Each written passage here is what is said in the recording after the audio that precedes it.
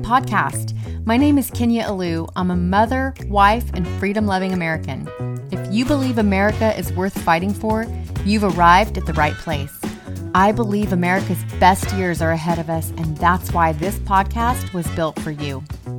Hey guys, it's Kenya. Today we're going to talk about the hearing that took place on December 1st on the Mississippi abortion case. For those who've not been following it, the background is that Mississippi, back in 2018, passed an abortion law banning abortion after 15 weeks. Many other states, including Texas, have also passed heartbeat bills or similar legislation, and there are lawsuits underway with those as well. For now, we're talking about Mississippi because it finally made its way to the Supreme Court, and what is decided there could have a massive impact on life and our nation. What's interesting is that the federal government does not usually get involved in cases between two parties. And in this case, those two parties are the state of Mississippi, represented by Solicitor General Scott Stewart, and the Center for Reproductive Rights, represented by Julie Rickleman. And under the Biden administration, the federal government decided to jump in as well, and they sent their own representative, the U.S. Solicitor General Elizabeth Prelogar.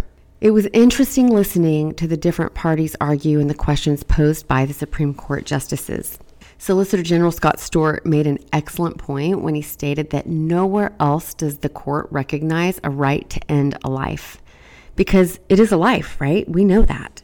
He also said there's no basis for Roe versus Wade or Planned Parenthood versus Casey in the Constitution. Since the Supreme Court is supposed to measure everything up to the Constitution, he argued that this was not a federal issue and needed to go back to the states. Justice Sotomayor made the usual liberal talking points of, it's the right of a woman to control her own body. I wonder if she feels that same way about vaccines. That said, I also think it's every human's right to control their own bodies. A woman having an abortion affects more than just her body. There's another human involved. Sotomayor also kept saying something to the effect of, if the court upholds the Mississippi law, then how could their institution survive the stench? This is a quote, the stench of changing its mind because of the composition of the court, meaning the ratio of liberals and conservatives. And, that changes over time. Her point is whoever put in the most justices and has power, conservative over liberal or whatever, that we could just change all these laws throughout history. But the problem with that argument really is that if the Constitution speaks on something, then the answer is the answer. And that's how it should be. The Constitution does not speak on this, although I would argue that it does, because I believe that the Constitution gives us the right to life, liberty, and the pursuit of happiness. Why does that unborn baby not have that right also to life? But I digress. Sotomayor also argued that those who believe in fetal pain before 24 to 25 weeks is in a minority. And she basically was saying that the medical advances we have on the topic don't contribute to the conversation because only a minority of doctors believe that there is pain.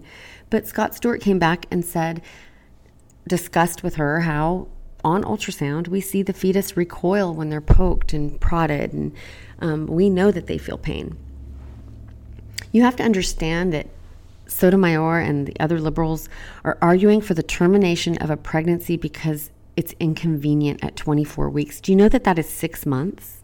6 months. And they don't really believe that viability matters at all. They think that if it's inconvenient for a woman, then they should be able to terminate the pregnancy.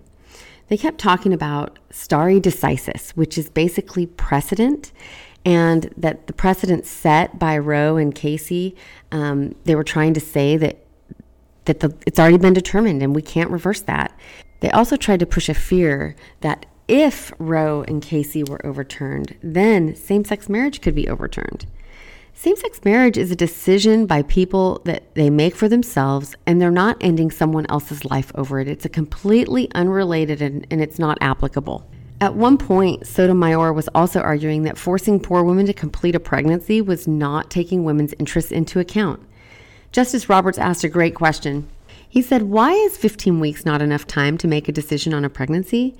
He said that our standard of viability is shared with China and North Korea. How disgusting is that? Think about that. China. and North Korea. That's who we share our abortion standards with?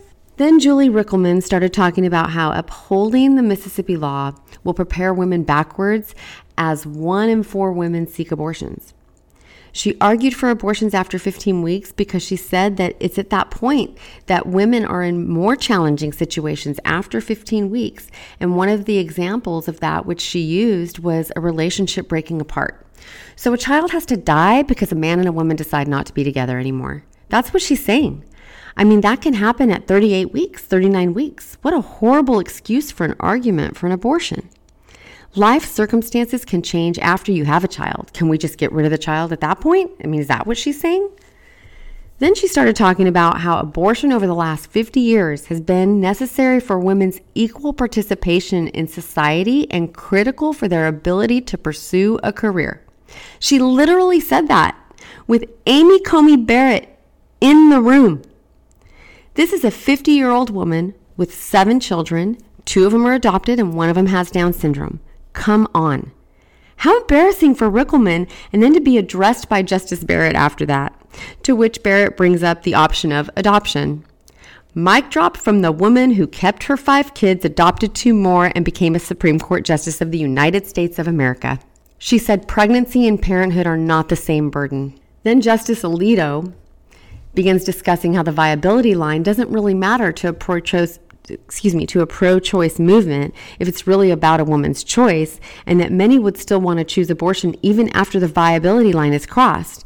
Their defining viability line is when the baby can live outside the mom's womb. And she basically agreed with that women would still want to after the point of viability. But she kept pounding the viability line, even though they really don't believe there should be a line when it comes to a woman's right to choose to abort a baby. Then Kavanaugh brings in the big guns, where he says, if this is meant to be an apolitical decision, because the Supreme Court's not supposed to be political, right?